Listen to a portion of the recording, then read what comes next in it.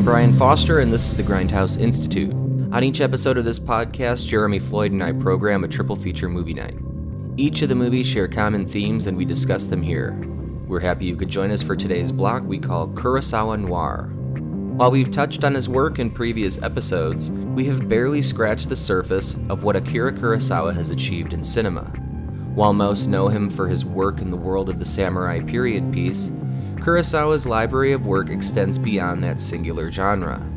Today we'll be taking a look at 3 Kurosawa films that fall squarely within the film noir category. Utilizing the classic visual and pulp style that is indicative of the genre, Kurosawa is able to comment on his own experiences within Japanese culture while providing a masterclass in noir storytelling. After his sidearm is stolen and is connected to multiple shootings, a young and inexperienced detective works with a veteran on the force to locate the stolen weapon from the depths of post-war Tokyo's slums and seedy criminal underworld. Toshiro Mifune and Takashi Shimura team up in 1949's Stray Dog. After the mysterious suicide of one of its high-ranking executives, Public Corporation finds itself squarely in the crosshairs of the media and the secretary to the vice president, who may or may not be who he says he is. Toshiro Mifune is on the revenge path in 1960's The Bad Sleep Well. Kingo Gondo, a wealthy shoemaker, is forced to make a no-win decision when a kidnapper mistakenly abducts his chauffeur's son. Paying the ransom may save the boy, but would financially ruin Gondo's family. Toshiro Mifune must work with Tatsuya Nakadai to save the boy in 1963's High and Low. Thank you for listening to the Grindhouse Institute. Please enjoy.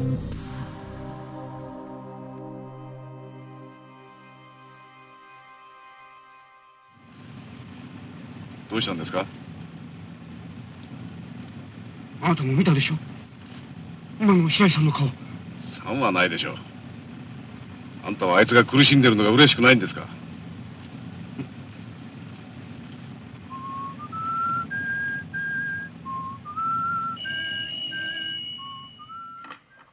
もしもし。私が権藤ですが。何？私の息子をさらった？あなたの子供は私がさらった。こちらの言う通りにすれば子供の命は保証する。3000万円用意。何？3000万円？ All right, welcome back to the Grindhouse Institute. I'm your host, Brian Foster, and with me as always is Jeremy Floyd. Hello, and how are you? Mush mushy. Nice. Yeah. I've been studying my Japanese since the last time we did it. All Japanese episode. So clearly we're doing some Japanese movies today. A very exciting show that focuses on a genre of Kurosawa films that I did not even know that he had even attempted to create. Like, this is... it was amazing to see these. Yeah. We are focused on Kurosawa's noir films, 3 of them specifically. From 1949, we've got Stray Dog. 1960's The Bad Sleep Well, and 1963's High and Low. Yet again, movies that I have never heard of. I'm so glad we could talk about them today, and talking about them with us is a very special guest. Jeremy, would you like to do the intro? Yeah, been wanting to try and get this guy on for a little while here. Buddy of mine, storyboard artist, illustrator, and appreciator of all things Kurosawa, David Green. Hello, everybody. I'm David Green. I've known Jeremy for a while. I haven't seen him in a while, but we do chat every once in a while online like everybody else, you know. But yeah, we were going back and forth about movies, and he asked me, and I said, sure. And like, I only hadn't seen one of these films. So you're a Kurosawa fan before this. Yeah. So I just want to say that as someone that knows Kurosawa, I just knew him as the guy that films samurai films. Not that I'm downplaying that in any way. Those are great films. But this shined a whole new light on this artist's techniques and what he can accomplish from different genres. I was absolutely blown away by these 3 films. This was an excellent block. Kurosawa is interesting from my experience because I had seen Magnificent Seven first, and I'd seen The Fistful of Dollars first, and I in a way didn't want to watch, you know, Yojimbo or Seven Samurai because I thought it would diminish what I loved about those pictures. So it took me years to watch those films. My first Kurosawa film is actually Stray Dog. Oh wow. Yeah, and then and so but I hadn't seen it in like 20 years. So rewatching it, it still held up. Still very good. But like, no, Kurosawa is. Once I got on a roll of watching his films, I was floored by his level of storytelling and pacing, and especially blocking. The way he could put the characters, and he'll have 8 characters on screen moving around, and each one of them is doing something significant. Yeah, I mean, in one take.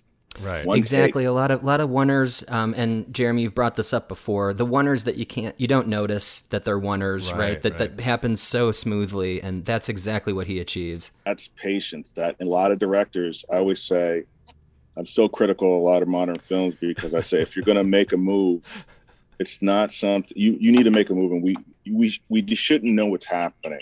If you're going to do a flash, because you can do a flashback, you can do flashbacks within flashback, but I don't think we should know what's happening. It should just happen naturally, and then you go, oh, wait a minute, that's a flashback and a flashback. Who does that? But you see it now in movies, and it's jarring. I mean, High and Low at times felt like a stage play. They had so many people on screen, well positioned in these geometric patterns, and everyone was in focus. Right, like the first maybe half an hour was kind of like that. Yeah, exactly. They were in that house primarily the living room for about an hour.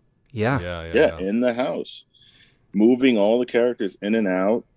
I mean, that was really incredible because I remember watching that one, and like I'd seen that one a little later, and then because one of my buddies, it was funny, he had told me they had made a movie about a kid getting kidnapped in the 90s. And like one of my buddies who's a huge Kurosawa guy, he was one of the guys that got me into Kurosawa. He went ballistic when he saw the trailer for this other film. And he told me, no, you got to watch this High and Low. High and Low, what it's really about. And he was so passionate about it. I watched it and I was like, wow, because he keeps upping the ante. He's this calculating businessman. And like he's gonna double cross these guys. It looks like his kid is getting kidnapped, and you're like, oh man, his kid is kidnapped. Of course he's gonna get the money. Then it's the driver. So then there's the moral dilemma, and it's not easy. It's not an easy decision. And that was my friend's argument about this other movie. He's like, of course it's his kid. Of course it's going to be an easy dilemma. Right. If you're talking about like maybe like Ransom or something like that, it's very similar to High and Low.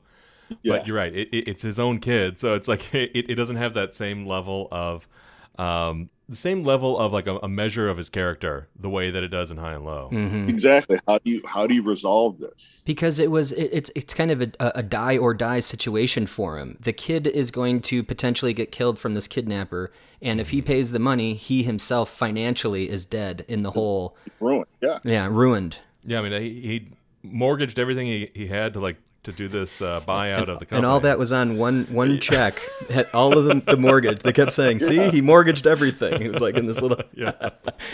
No, it's brilliant the way Kurosawa would ask those questions, you know, and he asks deeper questions, ambiguous, nuanced, and subtle, because a lot of times it's just all in black and white, and Kurosawa didn't do that. I remember, we could go all day on this because I don't want to even get into the samurai stuff because that's a whole other podcast. But like totally. all the moral dilemmas in the samurai stuff, is like, and just to call it samurai stuff, like underrates it. You know for sure. But the way he positions his camera, the way he blocks, the only thing I'll say is, I want to just say, because he does this a lot, and Ron, there's a character that they keep expressing over and over again. They keep saying Lady Sue is beautiful. They keep saying how beautiful she is. Everyone says, whenever they discuss the character, they say she's beautiful. They never have a close-up of her. Yeah, that's right. Ball. That's ball. Kurosawa is just like, that's how I'm going to do it. Because what's going to live up to those expectations that have been set up, Right? I don't think he relies too much on the close-up at all in these films, especially these three. I mean, these are all wide shots of this action. Yeah, exactly. Nobody wants to do that. Right. However, it moves a lot. So like when they learn about the kidnapping in High and Low, it starts off him sort of like walking toward camera to answer the phone, and then it's like what, and they kind of push in on his ear. His wife jumps up and listens to it on the other side. And then as he stands, his wife like moves to the other side so she can keep hearing what's on the phone, and like, but they move in and out of that really close to camera, sort of a close up, and then into like these wide spaces, all in sort of one shot, but it feels like several setups. Mm-hmm. Yeah, it's kind of like how we were talking about Brian, how we were talking about Indiana Jones the other day with Raiders, how there are all those moments, especially during the the drinking contest, yes, right, where it's like it's like 14 different setups, but all in one shot. But it feels like you're going through and like cutting to all of those shots. Yeah. No edits at all. Yeah. As opposed to like having it be, I don't know what, a show-offy oneer. It's the editor's dream and the cinematographer's nightmare. Yeah. Well, Yeah. I mean, he did these crazy things where he would move, like you're talking about, him on the phone and close on him, and his wife's here, and then hanging in the corner on the edge is the chauffeur, and he's looking terrified. Yeah. So you have all these elements. You have the tension, you have support, and then you have absolute terror. Often, and the guy, and then he has his assistant guy who's the snake. And he's just lingering. Yeah. Too. But like, no, Kurosawa is, I mean, just the attention to detail. And like I said, it has to be stuff, if it's profound, that you don't notice really the first time. Sure. You just kind of watch, and like if he does a close up, it's deliberate. Yeah. It's for a reason. How do I get you? If I'm cutting here now, it's because I need you to look at this. And Kurosawa was, and Kubrick's another guy who was like that too, but it was very, very deliberate. It's no fat. He wasn't wasting time. Think about it. He never really ever did handheld, but he did handheld on the train, and that's the first time I noticed it. I was like, oh my god, he's using handheld, because everybody does these sloppy, shaky handheld shots now. But I think there was some in Stray Dog, and I mean, if we could go to that one real quick, that one felt a little bit different than these films and felt more like it was almost like off the tripod a little bit, mostly because when Mifune's lead character, when he's kind of in that seedy underworld to try to find where that gun dealer might be or where the dealings might happen, where he could find his cult, there's these shots of him walking through the streets. There's some that are following him, and it kind of is this like interesting mix of like a really well composed like dolly shot, and then there's that like handheld shaky to kind of give, I would assume, a bit of unease. There was definite intention behind everything he did. Nothing felt like a stolen shot, exactly, Right. or just I don't know what to do, so I'll put slow motion. Yeah, no, it's funny because when I storyboard, I'm like, sometimes every once in a while, I've amazed the director, and they're asking me about where my shots, and I just go old movies. Usually it's just old movies, and like David Fincher, because he's my favorite right now. David Fincher's like my favorite director. So, but usually, just setups. I like setups like that. I like deliberate setups. That like if the camera moves or if it's cut or if it's a close-up, well, A, you don't notice it, and B, it's for a reason. You know, it's not just, I mean, think of the 1,000 setups they would have if this was like a lesser skilled director and just trying to show the tension in the house. Just all the cutting to the driver, cutting to the cops, cutting to them. I mean, literally cutting to them setting up, recording the kidnappers. They have all these inserts of them pressing buttons on the phone. Speaking of sort of the like the Fincher idea, like in High and Low, they had, especially in that first hour, like we're talking about, where it's like from the Gondo character, the Toshiro Mifune character, from his perspective, I mean, there were all these like moments where it was like these really long takes, and apparently like what they were doing was they were shooting with either 2 or 3 cameras, to capture all those moments, and then they would cut around when they need to, but they would try to do the sort of whole 8-9 minute scenes, and just capture them all that way. And apparently that's also the way Fincher works, is to run these really long scenes and then sort of cut around those things. Yeah. 3000万円用意しろ。何3000万円番号の揃ったのはごめんだ。1万円札で1000枚。ちょっと待ってくれ Just to kind of set the table on this discussion on these three movies in particular, Kurosawa only did a few. I mean, he did something like 30 movies, and maybe 8 of them were sort of set in his own time, right? Yes. And these 3 sort of fit into this film noir thing. Maybe we could have also included Drunken Angel in that. But, they all had this sort of cynicism to them, and, this idea that, like, sort of, a critical gaze. Part of the thing about film noir is that, like, a lot of film noirs were made by, European expats who had to, flee Germany and all these things. Yeah. And they would be looking at American society through this different lens, and they'd be able to be more critical about it than perhaps those who were sort of born and raised here. Kurosawa was sort of able to do that with his own culture, Right. without having to have that remove. And in these 3 in particular, I feel like, High and Low, it's probably one of my favorite Kurosawa movies. It's tough because he's made so many good ones, but this one's definitely up there. But what's great about this one is that, like, the first half of the movie and the second half of the movie, they feel kind of like different movies. Absolutely. And the first half is The Bad Sleep Well, and the second half is Stray Dog. And it's like, so like Right. the way that they all kind of come together worked out a little more perfectly than I had anticipated when we first talked about this one. Yeah. It's funny because I'd seen Stray Dog and High and Low. The Bad Sleep Well I had not seen before.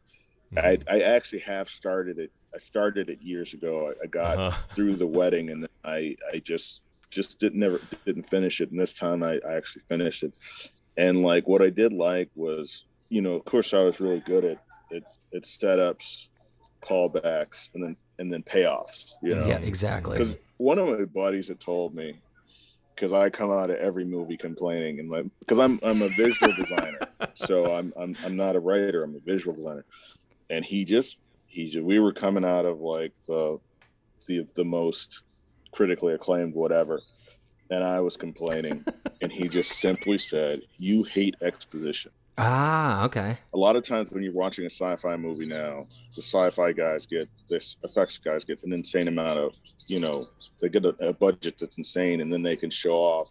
And then they'll put a character in there, and he's impressed by what he's seeing too, and he can't believe it. And I'm like, well, if you live in this world, Right. And then they got to start explaining it. Yeah, it should be yeah. So he explained to me how much I hate exposition, and I thought he was absolutely right, because one of my favorite things in The Bad Sleep Well was the opening is during the wedding, and this is a spoiler. I'm ruining this. Spoil away. So she's walking. The bride to be is walking, and she's walking funny, but we don't know why yet. The reporters are watching her, and they're watching her walk by. Then they look down. We cut, and we see her foot. Mm-hmm. That's just awesome.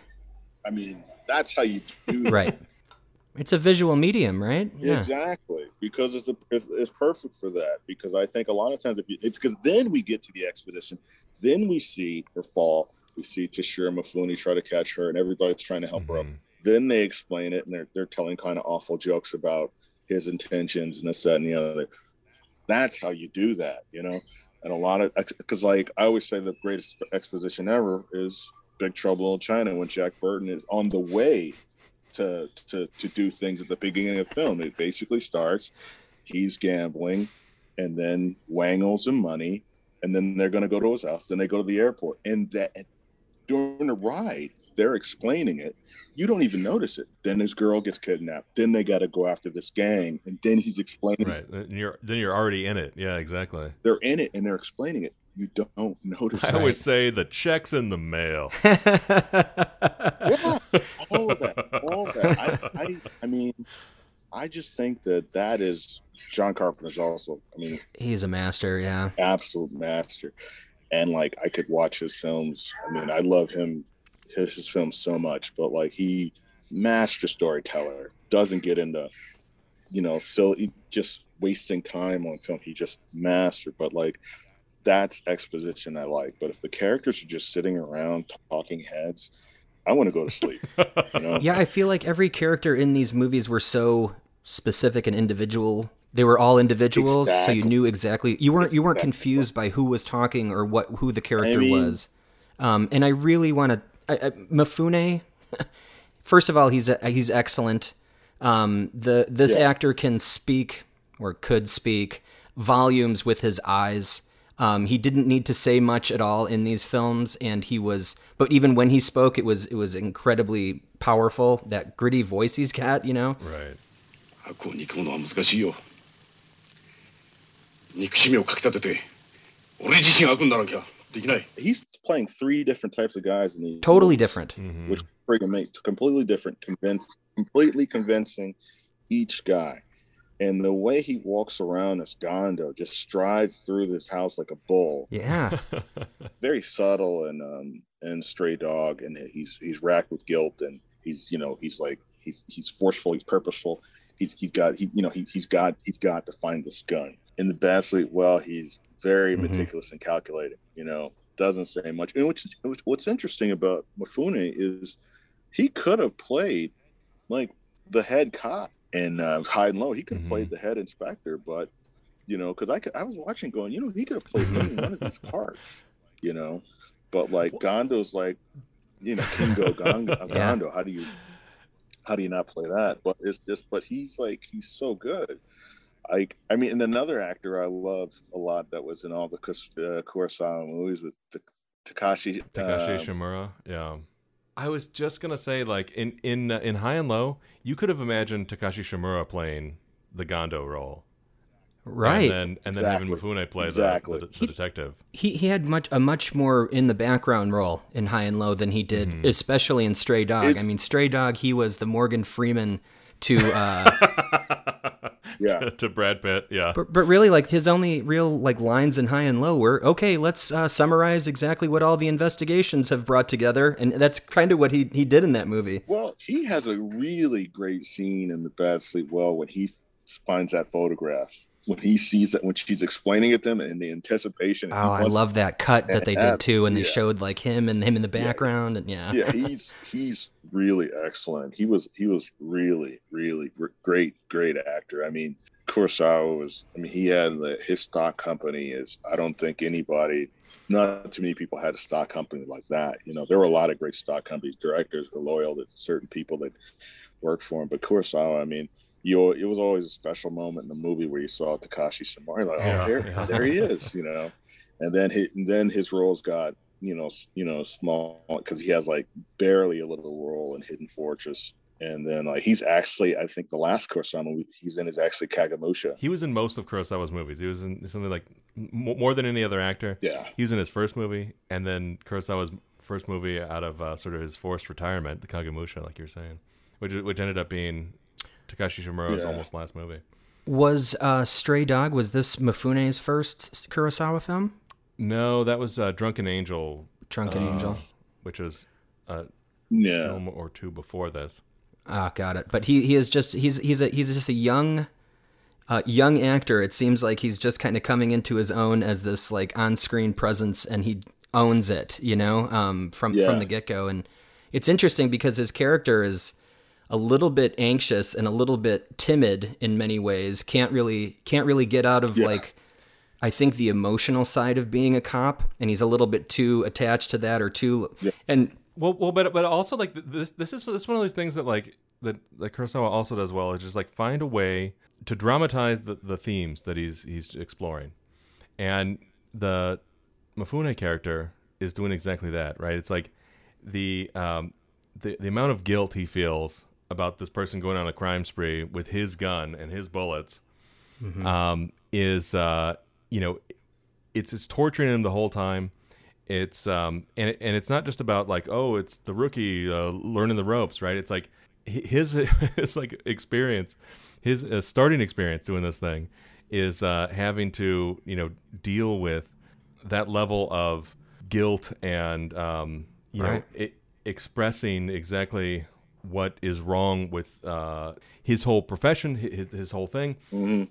Yeah, it's all you sort of built into what he's going through in this movie, and I think it's sort of like summed up a little bit in the way the movie ends in particular. So the whole time it's haunting him. The gun ends up shooting his partner. It's used in these different crimes. He gets shot with the gun.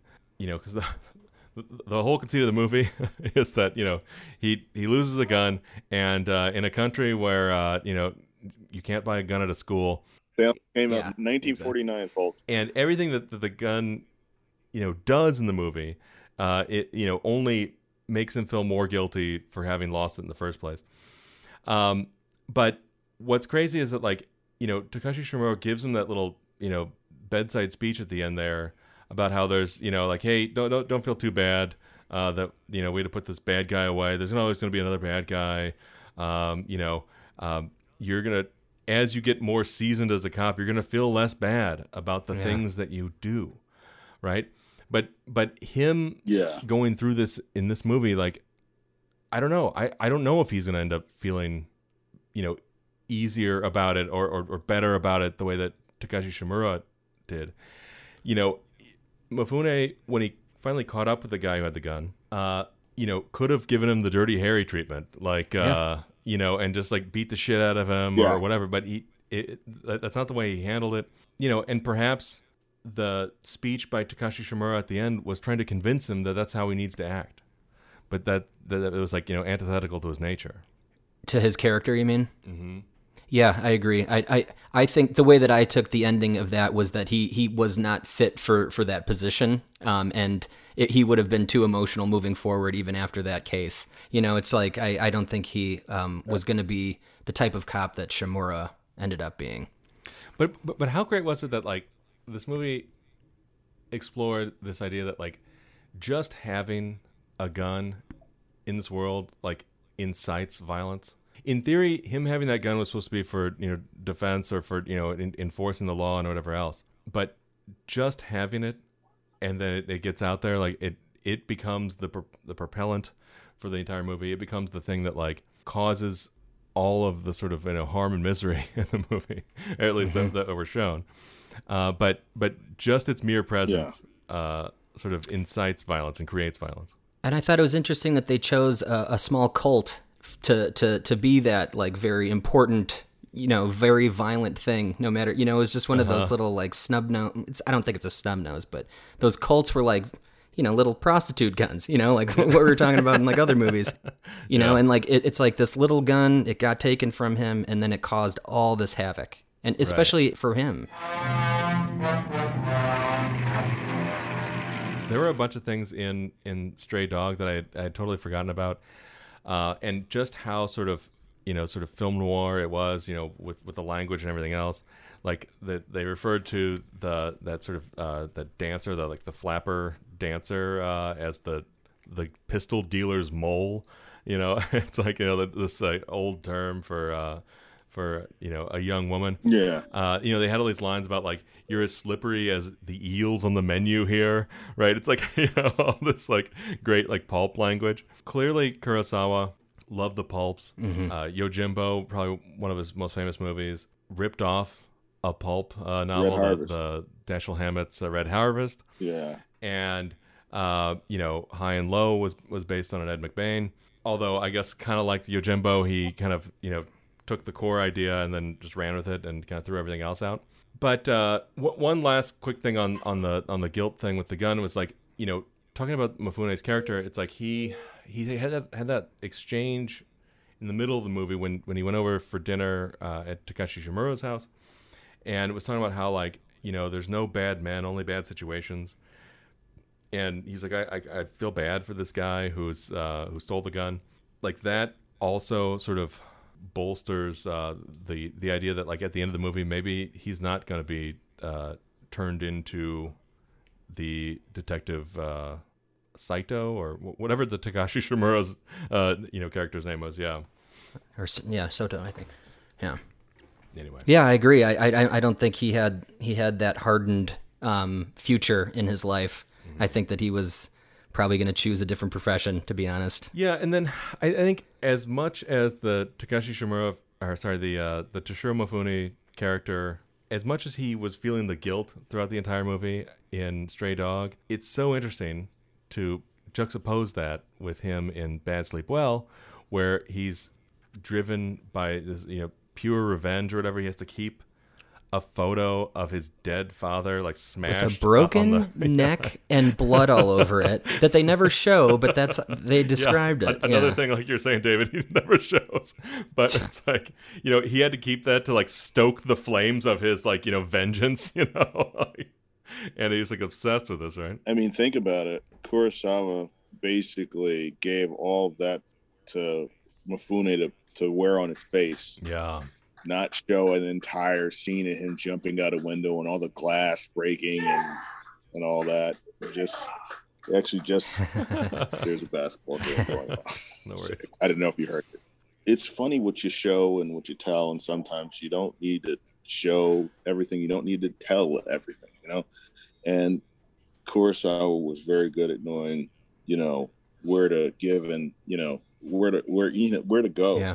He knew pacing. I mean, and like a lot of the guys that came out of the 70s, like personally, Coppola really, I mean, his pacing, that first Godfather, his pacing in that movie is so, I mean, both Godfathers' pacing is like phenomenal. That class of the 70s that gave us all those movies, those guys really, when they were talking Kurosawa, they weren't full of it. They absolutely studied, what he was doing. I mean, I know Lucas gets a rap because of those the prequel movies, but Lucas's first 3 films he directed, I would challenge any director. There's a lot of directors out there. I'd say I don't know any directors that have 3 movies consecutive like that good. The THX, American Graffiti, and Star Wars. I think those are 3 really. They're great. They're great. Those are great movies. And same think about Ridley Scott's first 3 movies: The Duelist, Alien, and Blade Runner. I mean, you can't get much better than that, But like, when you go with Kurosawa, and I want to watch Drunken Angel now because I've never seen that one. So, and I actually downloaded I actually subscribed to the Criterion channel, and I love it. That was why I was slower. I was actually slower watching these because I was watching other stuff. Yeah. I saw they had all these Sam Fuller war movies on there, and I was like, oh God, I got to watch this, So they've got a lot of great stuff now too. It's like they got that whole Western noir, playlist. It's got all kinds of great stuff. I wanted to back up because you said that it was hard for you to get through past the wedding originally when watching The Bad Sleep Well. In my opinion, I don't mean to disagree fully, but I do. Only because once they brought out that cake that looked like the building right. with the flower, like talking about visuals, right? Visual storytelling. That right there intrigued me. And like you were talking about payoffs and setups and things that Kurosawa is great at, that came through, loud and clear by the end of the movie, what that was. And kind of a twist too. It was great. Yeah. What's funny is the first time I ever tried to watch Bad Sleep Well, I didn't even get to the wedding cake. Yeah. and that's really embarrassing. Got it. I didn't even get to the wedding cake. And like, even now, because I actually started it before. I wanted to go in order. I started it before High and Low. High and Low, and then I said no. I said I watched High and Low, and then I was like, wow, this is great. Then I came back to it. I got to the cake, and I was like, okay, this is really interesting because it was more about what I loved about it was the reaction of the different characters when they saw the cave. Right. The guilt. Then the old man, he didn't. Yeah, the old man didn't react at all. Right. And like what I really got from the Bad Sleep Well, what I really liked about it when I finally got going, and what I really, really liked about it was it's everything that we want to see in movies, really, because you want to see, I mean, in real life, you see ridiculous things happen with powerful people who are very bad, and nothing happens to them. Right. And the Bad Sleep Well is, at least you see what all this stuff this guy does, but at the end, you know, he's still very evil. But at least ending.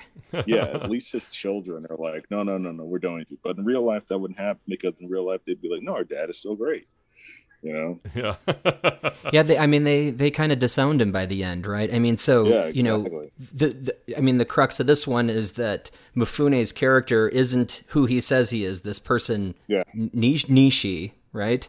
Yeah. Nishi is another person that he assumed the identity of, took this role as the secretary to the vice president, Iwabuchi, of this corporation, public corporation, right?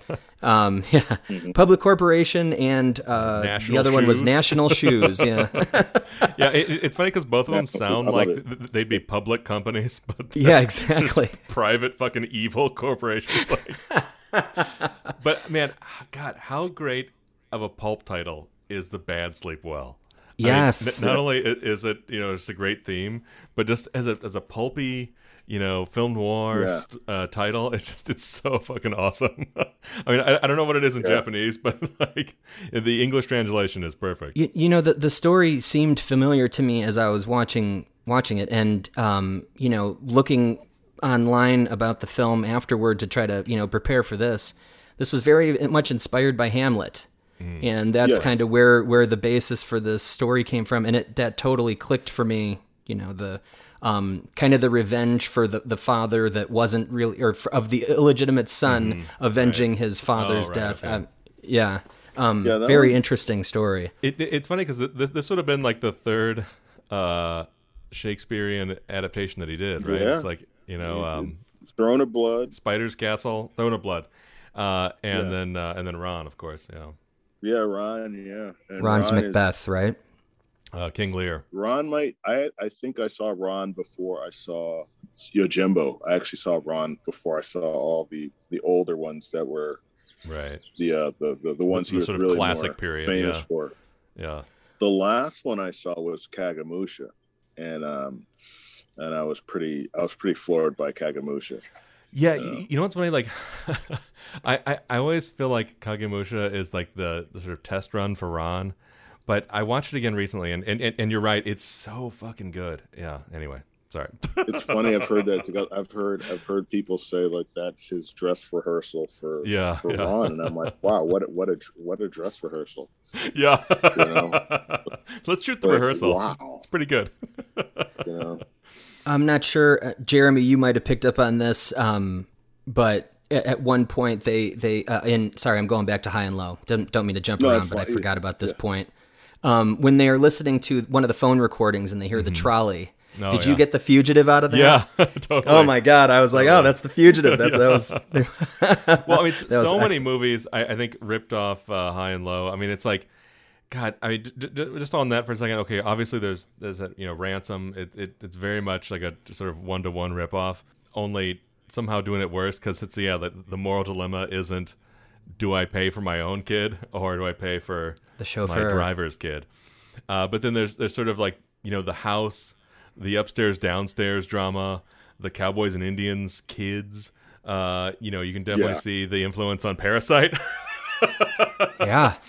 The very last shot was also Bong Joon-ho's mother. I don't know if you guys have seen that, but there are so many shots in that where you can totally see where he was influenced on that one. The fucking pink smoke Yeah, that was in incredible. A black and white movie, The Pink Smoke, Schindler's List, like right, like the pink sweater she had. Yeah, It's 2021, and I'm going apeshit over some pink smoke in a black and white film, and I was like, that was the best. That was incredible. That must have blown people's minds back in the day. Yeah. exactly. I mean, it was so impactful because it was those packets, right? The packets that were used to when they burned the bag. He sewed it into those 2 3/4 inch bags. Talk about another payoff, right? Like, it starts out with him. He's a shoemaker, right? And I'm like, so what does this have to do with anything? I even have a note here. It's shoes. And then I was like, and then it gets to the end, or close to the end, when he uses his old toolkit to, use his craft to help the police in their investigation. I thought that was awesome. Right. Like, it could have been a totally wasted thing, It wasn't. He impresses them. He literally rolls his sleeves up. That's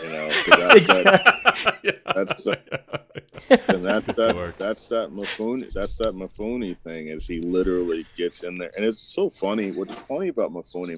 My mom has been gone since 2006, and I remember when this is way back in the day. We had on Saturdays way back in the day, the independent film channel would show samurai movies, and my mom had started watching the samurai movies because she watched all the westerns, and when she discovered Toshiro Mifune and absolutely fell in love with him, and like she just fell in love. Easy to do. And, Wonder why? Yeah, exactly. She started reading books on him. I was like, yeah, because because the thing is, I actually had a friend once. It's so funny because I think one of the reasons Jeremy asked me to do this because we had a discussion about the 3 Indiana Jones movies, and he said he completely disagreed with my favorite, but he totally got it. But that's for another discussion. But I had a friend. No. That's going to have to happen right now. What's your favorite Indiana? Temple of Doom? Temple of Doom. Yeah, that's what I figured. I have so many friends that agree with you on that, and for the longest time, I did agree with you as well. I think it's awesome. It has more to do with the fact that it is literally the most pulpy, two-fisted one, and Indy is literally a grave robber. Fortune and glory the whole time. I even love the Busby Berkeley thing at the beginning. Oh yeah, and, that's probably one of the best parts of the movie. Anything goes. Yeah. And what's crazy was like my son. Well, he's only 3. He'll watch that whole movie. Yeah. Really? He loves that movie. Like, even the bugs and everything. He loves all that stuff. He sits That's and excellent. watches the whole. And then I remember people were arguing with me about the kid, Short Round, and I said, look, man, what's cool about the third picture is by the time he's with his contemporaries, which would be his dad is not impressed. He's like, you walk around looking like this? This is what you think archaeology is?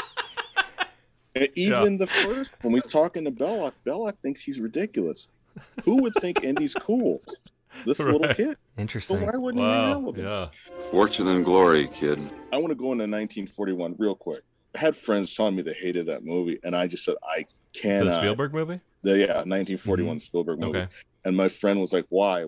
He said, everyone's screaming. It's just loud. It's just shots of people's faces screaming. And I said, that movie literally has a scene with Toshiro Mifune, Christopher Lee, and Slim Pickens on screen together. Yeah. Really? Together. Right. I said, that scene alone with them on the screen together, that alone is like, all right, that's a great movie. That's one I've never seen from Spielberg. I've also heard mixed reviews. I highly recommend it. I say watch it. I mean, I think it is a lot of people on screen screaming into the camera, but it's still Spielberg, so it's very well made because he's such a good storyteller. I mean, he really knows how to put the camera. I mean, he does these insane wonders in that film. And it was written by the 2 Bobs, the Zemeckis and what's his face from Back to the Future and I Want to Hold Your Hand. And Bob Gale. Yeah. Gale. Yeah. Thank you. And Used Cars. Like that whole period for those guys was like when they used to do comedies. Yeah. Yeah. And John Milius did some stuff on that. Oh, right. So that's a really good. I mean, because those guys, Bob Gale and Bob Zemeckis. I mean, that Back to the Future stuff. I mean, there is a movie that has incredible exposition. I mean, how do you explain this stuff? And the way they do exposition in that movie, those movies. It's not that you don't like exposition; you just don't like bad exposition. I hate bad exposition. It's just I hate because there's plenty of exposition. I mean, like even in the Bad Sleep Well, right? It's like you get the brother explaining how he fucked up his sister and feels really guilty about it over something in their childhood, all that stuff. Yeah. Well, I think Mifune also goes through his whole background when you find out the twist that he's not who he says he is. Mm-hmm. That he's just a long speech that he might, right? There's no we don't see his father. We don't see any of that interaction either outside of the funeral picture. I just hate it when it's bad. And I like that Kurosawa does long takes. So it'll be a take with a bunch of characters on screen and all the characters are doing stuff. He's not cutting to a character doing it. He's letting the characters be on the screen and do stuff. It's like almost like a stage director where it's like he's able to I agree. Get you to look at a certain part of the screen or whatever. Yeah. Yeah, and I feel like people would take the blocking worked out as someone would give a line of dialogue and then everyone would make a shift. Right. And people would move or everyone and would then stand up, right? It's right, and then someone else would pop in. Specifically in the Bad Sleep Well, when it's Iwabuchi and Moriyama, when they come out of nowhere, they come out of screen left or camera left, and they just kind of pop in there. But everyone's already in frame, but they're completely perfect. No one's blocking them in the frame or anything. It's just laid out so masterfully. I just kept pausing this movie, man. Yeah, it's nuts, and also speaking of his I don't know, his theater company, Toshiro Mifune character, Toshiro Mifune's wife, and then his brother-in-law were sort of ported over part and parcel into High and Low.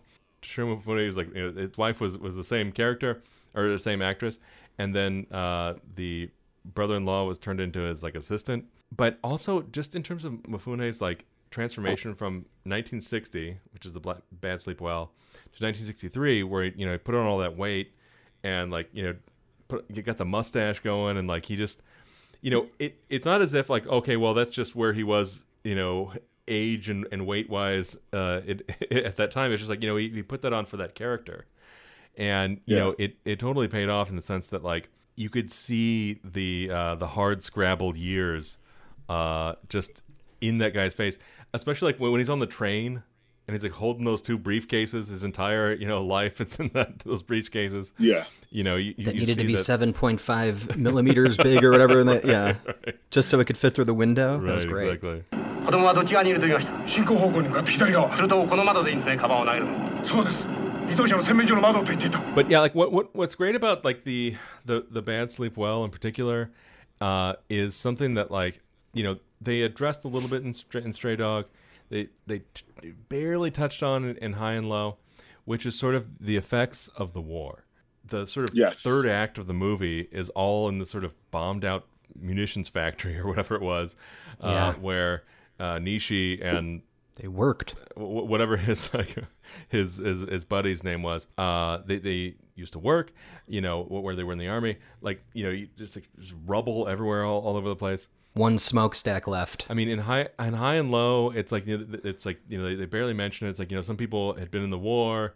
There were a bunch of GIs in that bar where the guy was, had the heroin, the little carnation to buy heroin. And apparently those are all actual GIs, stationed there, all sort of paid extras from the naval base or whatever. That was a great scene too. I mean, the way that was put together. Lots going on in that scene. Yeah, just them moving through. Yeah, that was really, really awesome. I had forgotten about that because I've seen it so long ago. It's crazy. High and Low just feels like 3 or 4 different movies. Somehow woven together, not smashed together, but woven together. You think about something like Full Metal Jacket. For as great as it is, it's 2 separate films, right? Yeah. And it's with nothing interconnecting them. But this one, even though we see a clear divide between the first hour and the sort of second hour, where it's the two detectives are searching around for that phone booth. We look down in the river and we see this other guy walking the other way, and we start following the kidnapper, which is a really awesome scene. And apparently it took them like a month to shoot that because they couldn't get the amount of like garbage in the river that they wanted or whatever. But he couldn't like nail that. Despite the fact that there's, you know, sort of two, you know, separate halves of this movie, like they're woven together like so seamlessly that you kind of forget that where you started off was sort of this corporate kitchen sink drama about you know, are we going to do this merger or are we not? You know, are we going to have this, you know, kidnapping work out or not? And then we're just like, we're following the detectives, we're following the kidnapper himself in sort of a, you know, sort of omniscient view, I guess. Like, it's not from the detective's perspective. And so it weaves all these different movies together, but does it seamlessly. You know, it's like you don't notice that you've like, you know, had the torch passed so many different times. It's interesting because, like you said, they could have done an entire movie about him taking over this shoe company. Yeah, exactly. Yeah, exactly. Kurosawa, so it would have been interesting. When you were talking about the different things you saw similar in other movies, I was watching Stray Dog in the end where they're in that field and it's muddy. I started thinking about Black Rain.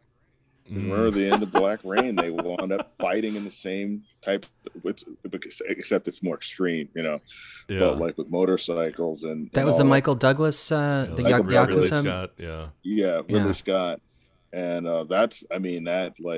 even though, you know, because it's totally 80s and so it's really really neat. It's a really neat picture that Ridley Scott had done in the 80s, but I was like, wow, I think Ridley Scott gave this a look before he What did you guys think of the ending? Since we're talking about High and Low, the ending of that, kind of a Psycho ending in a way. With the villain resolution, if you will, not really resolution, but we find out what the total motive was. Speaking of exposition, I mean, that was... So apparently the way it was scripted, they had another scene between Gondo and the lead detective. They would catch up with one another, the Tatsuya Nakadai character. It was nice to see him play a good guy. Yeah, for once, right. They were going to have another scene together. It was going to be outside, and the idea was that like they were going to kind of, you know, catch up on what's going on, and then they would look up at Gondo's old house, and see it up there, and you know, looking down on everybody, and like, you know, someone else is in there now. But the kidnapper gave such an amazing performance that he was like, you know what, I think we're good. We're gonna end it right there, and it was great. It is sort of like the perfect place to end it. He has basically no lines when you see him throughout the entire movie, and he just kind of explodes at the end in this performance. It's just. It's a great close to the film. I really like it because you see how far Gondo's come. Because in real life, why would he go? But in the movie, they give a reason that like, I'm at a smaller shoe company, but you see the transition in Gondo when he gets on the floor and he starts, you know, sewing into those cases because he's like, well, you know, my son is safe. Like, yeah, I'm going to be ruined and all of that, but you know, I can start because his attitude. Well, I could start over. You know, because shoemakers used to make bags too. I think he said. Yeah, exactly. That's a really great scene. Just watching Toshiro Mifune work is like he was an incredible performer, and like you said, great control over his face. I mean, well, you called him a bull. I mean, at one point you said he felt like a bull, and I was, you know, watching some interviews about him before this, and you know, one of the things specifically in Rashomon.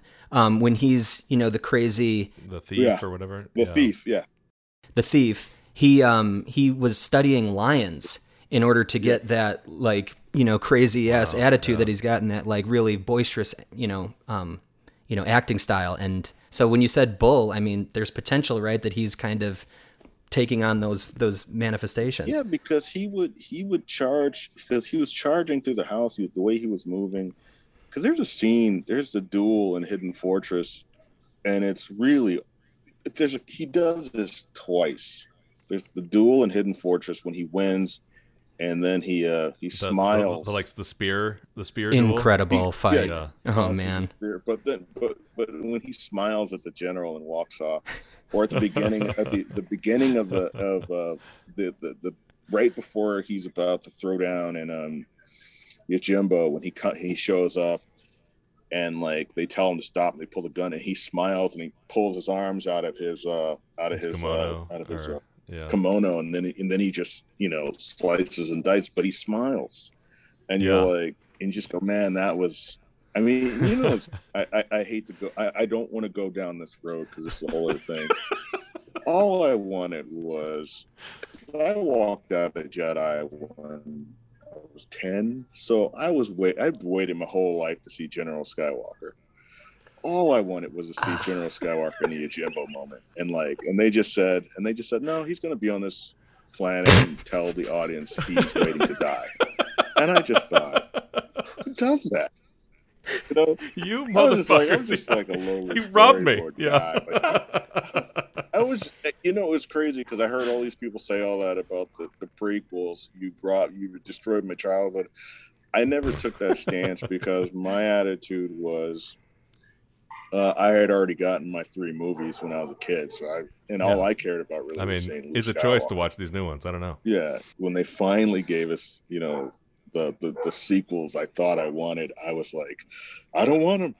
So, Well, without Kurosawa, I don't think we'd have ever had Darth Vader. I don't think we'd have ever had the Force or any of that, right? Because they have some of the films that inspired the Force Ghosts on there. So I forgot what they're called, but they're the Judo trilogy, I think. So I'm gonna watch those. But I'm glad you got. I mean, because I was always on the fence with the Criterion channel. I was like, and then when Jeremy was like, well, and I was like, you know what, I'm just gonna do it. And so far I'm loving it, so I'm just gonna watch all that stuff.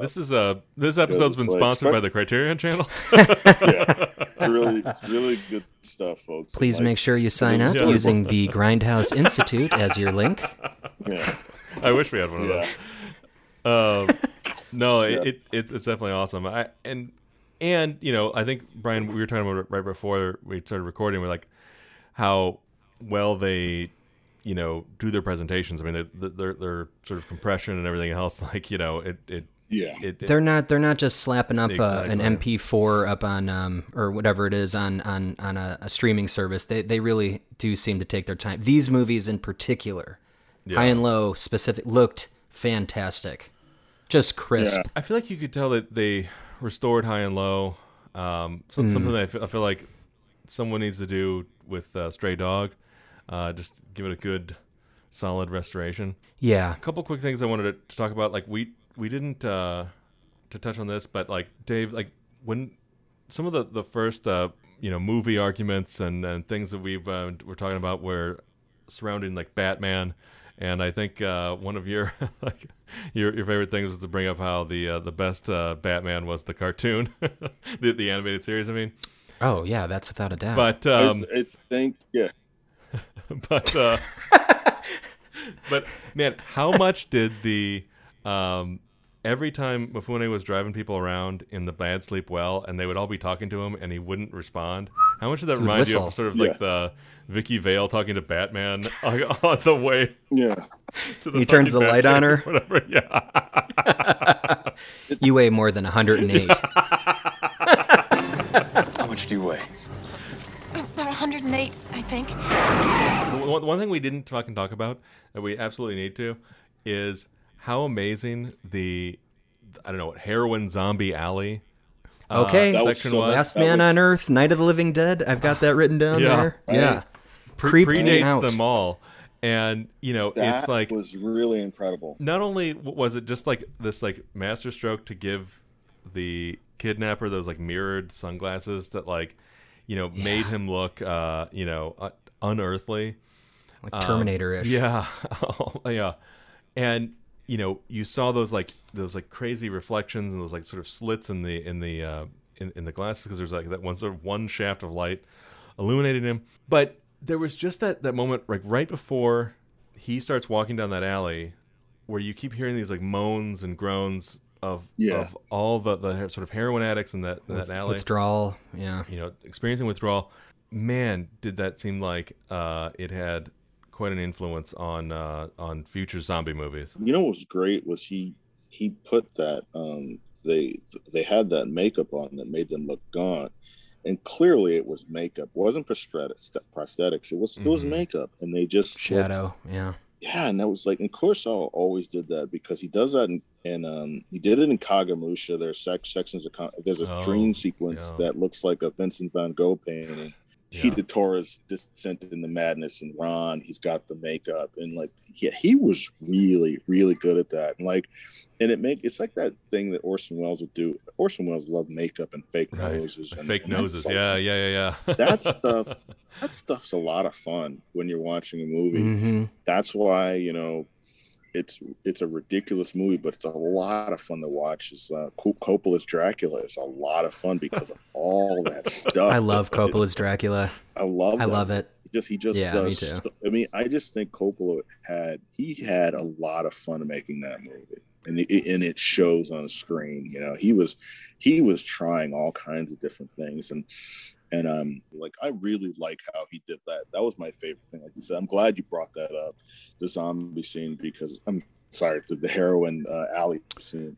It's a zombie scene. Like, I mean, let's. It is a Night of the Living Dead scene. Yeah. Think about the staging where they move toward camera, and all of a sudden they move from silhouettes, and then their faces are illuminated. Yeah. I mean, wow. Well, that guy is. That's kind of what I was talking about, where it's like he had those mirrored glasses. He's a total silhouette, you know, and all you see are these like sort of like slits in his eyes, because there's this like one narrow light illuminating him, and then he steps into the light, and you kind of see what that whole thing meant, and you know it, and then he approaches the woman in withdrawal, you know, who's really close to the camera, you know, and again, this is all deep focus, right? And you know, it was sort of beautiful the way it was sort of portrayed, and how the cops are sort of turned away by everyone in that alley.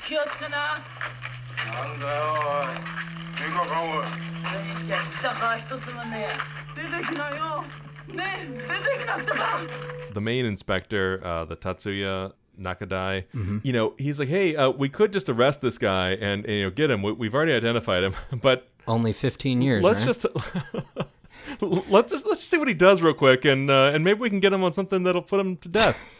And by doing that, he kills somebody. Yeah, he kills that woman. Oh, it makes her OD, right? You fucking idiots! Like, so I wanted to bring up in terms of the makeup and stuff. For being older films, these were pretty violent. You know, the makeup with the dope alley, the guy Shirai that was being haunted by the guy that committed suicide, Wada, that would just show up. He started turning pale and gray over time. And then at the end of The Bad Sleep Well, that car shot of the blood all over the car, like that was right. And not to mention the language that the people like. There's a lot of swearing in some of these movies. Like you wouldn't see that in a lot of movies around this time.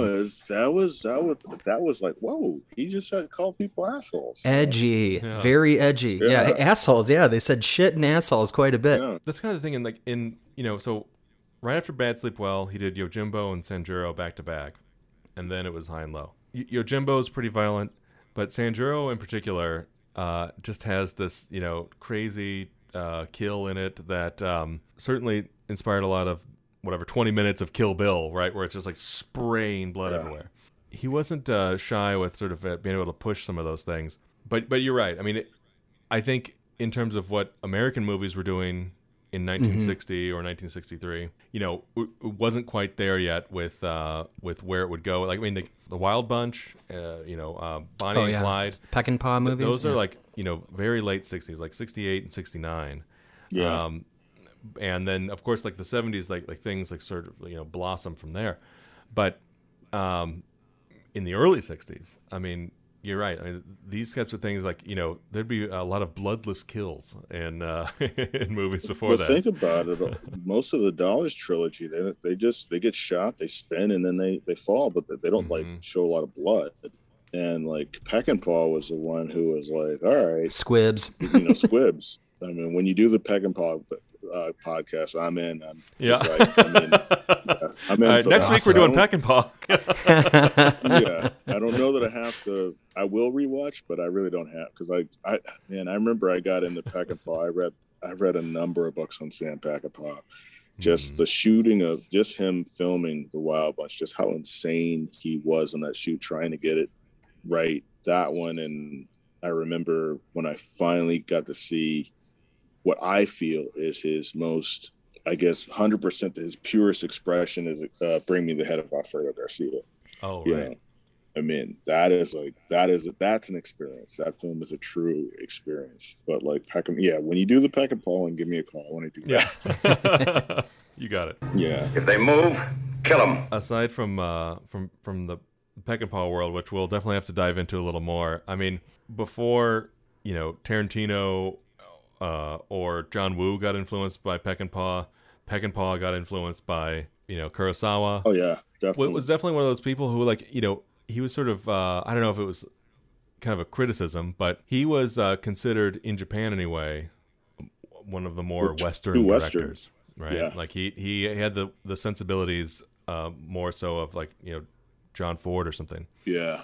And that was obviously part of his influence. But I think like you were saying earlier, David, like the all those samurai movies are definitely for another discussion. In these ones in particular, it was pretty exciting to see that ill-defined genre of film noir sort of being interpreted by Kurosawa, like sort of reflecting on his own culture and definitely criticizing where he saw like the American military presence in Japan post-war, the way that corporate monopolies and just terrible situations were popping up. The motivation I was talking about earlier with like the police wanting to give the kidnapper a bigger sentence was also something Kurosawa was excited about. He wanted to have the punishment for kidnapping be more than 15 years. I guess that's some of his more vengeful side, which is interesting because normally those are the types of things that I feel like he is criticizing in his movies, but it seems like he wanted to expand the levels of punishment in his exploration of high and low. Anyway, it's interesting because there's cynicism, but there's still optimism in these three films. And by the time he gets to the end, there's no optimism anymore. It's just the Bad Sleep Well was a definite bummer. I texted Jeremy. I was like, this movie was my favorite until the ending. Just because I loved his character, Yeah, and it was just, but Kurosawa had gotten there, and he was so brilliant. And I'm glad I once again subscribe to this app, and I'm going to be. I really want to watch Drunken Angel now, and I've never seen Akira, so I want to see Akira. I've never watched that one. Yeah, you definitely should. It's less sort of cynical and despairing than these movies or Ron or some of the other Kurosawa movies where he's feeling some kind of way about things. Yeah. It's certainly depressing, but I think it has a little more optimism than at least Bad Sleep Well and High and Low did for these movies. So. おかげで西は殺されましたよ。よしこそれもやめろ。よしこはただ親父に騙されただけだ。騙されただけ？ All right, so to recap the show, yet again an amazing show. We watched Stray Dog from 1949, The Bad Sleep Well from 1960, and High and Low from 1963, all of Akira Kurosawa's, or some of his film noir from this era. What an excellent block. David, thank you so much for joining us for this one. Your knowledge of Kurosawa was definitely welcome on the pod. We love that. Do you have anywhere that you'd like us or the listeners to follow you or to check you out online? All right, you can check out my my art Instagram. It's Grit Men's Adventure. And I have a bunch of cool artwork I do on there, and I'll send it to you guys too. And that's about it. Excellent. Yeah, we'll put a little link in the description too, so make it easy for everybody. Perfect. All right, next week we will be focusing on a block specifically around filmmaker Chloe Zhao. 3 films: Songs My Brothers Taught Me, The Rider, and Nomadland. Nomadland came out last year, is that correct? Yeah, or early this year. Earlier this year, it's yeah. very I knew recent. It was very recent. Yeah. Yeah. So that's great. This is probably the most recent movie we've had on the pod, so that's fantastic. I think the last time we had a movie this recent was The Hunt. So that was The Hunt. all the way back in episode 2. But yeah, that'll be a fun one. It's sort of just the opposite of what we were experiencing with Kurosawa looking at his own society. What'll be interesting, I think, is how Chloe Zhao sees our society as sort of this removed or sort of third party point of view on that. And we'll have Daniel Ross back to take us through all that. So it should be exciting. Sounds great. Thank you so much for listening. Please make sure to subscribe and follow us on all the podcasts and social platforms at the Grindhouse Institute. And if you really want to give us a boost, check us out on Apple Podcasts and leave us a rating and review. It helps us to get noticed. Thanks so much, everybody. We'll be back next week. Ciao.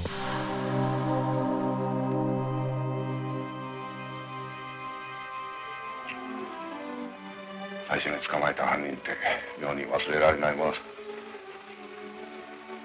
しかしね、君が考えてるよりああいう奴らはたくさんいるんだ。何人も捕まえてるうちにそんな干渉なんかなくなるよ。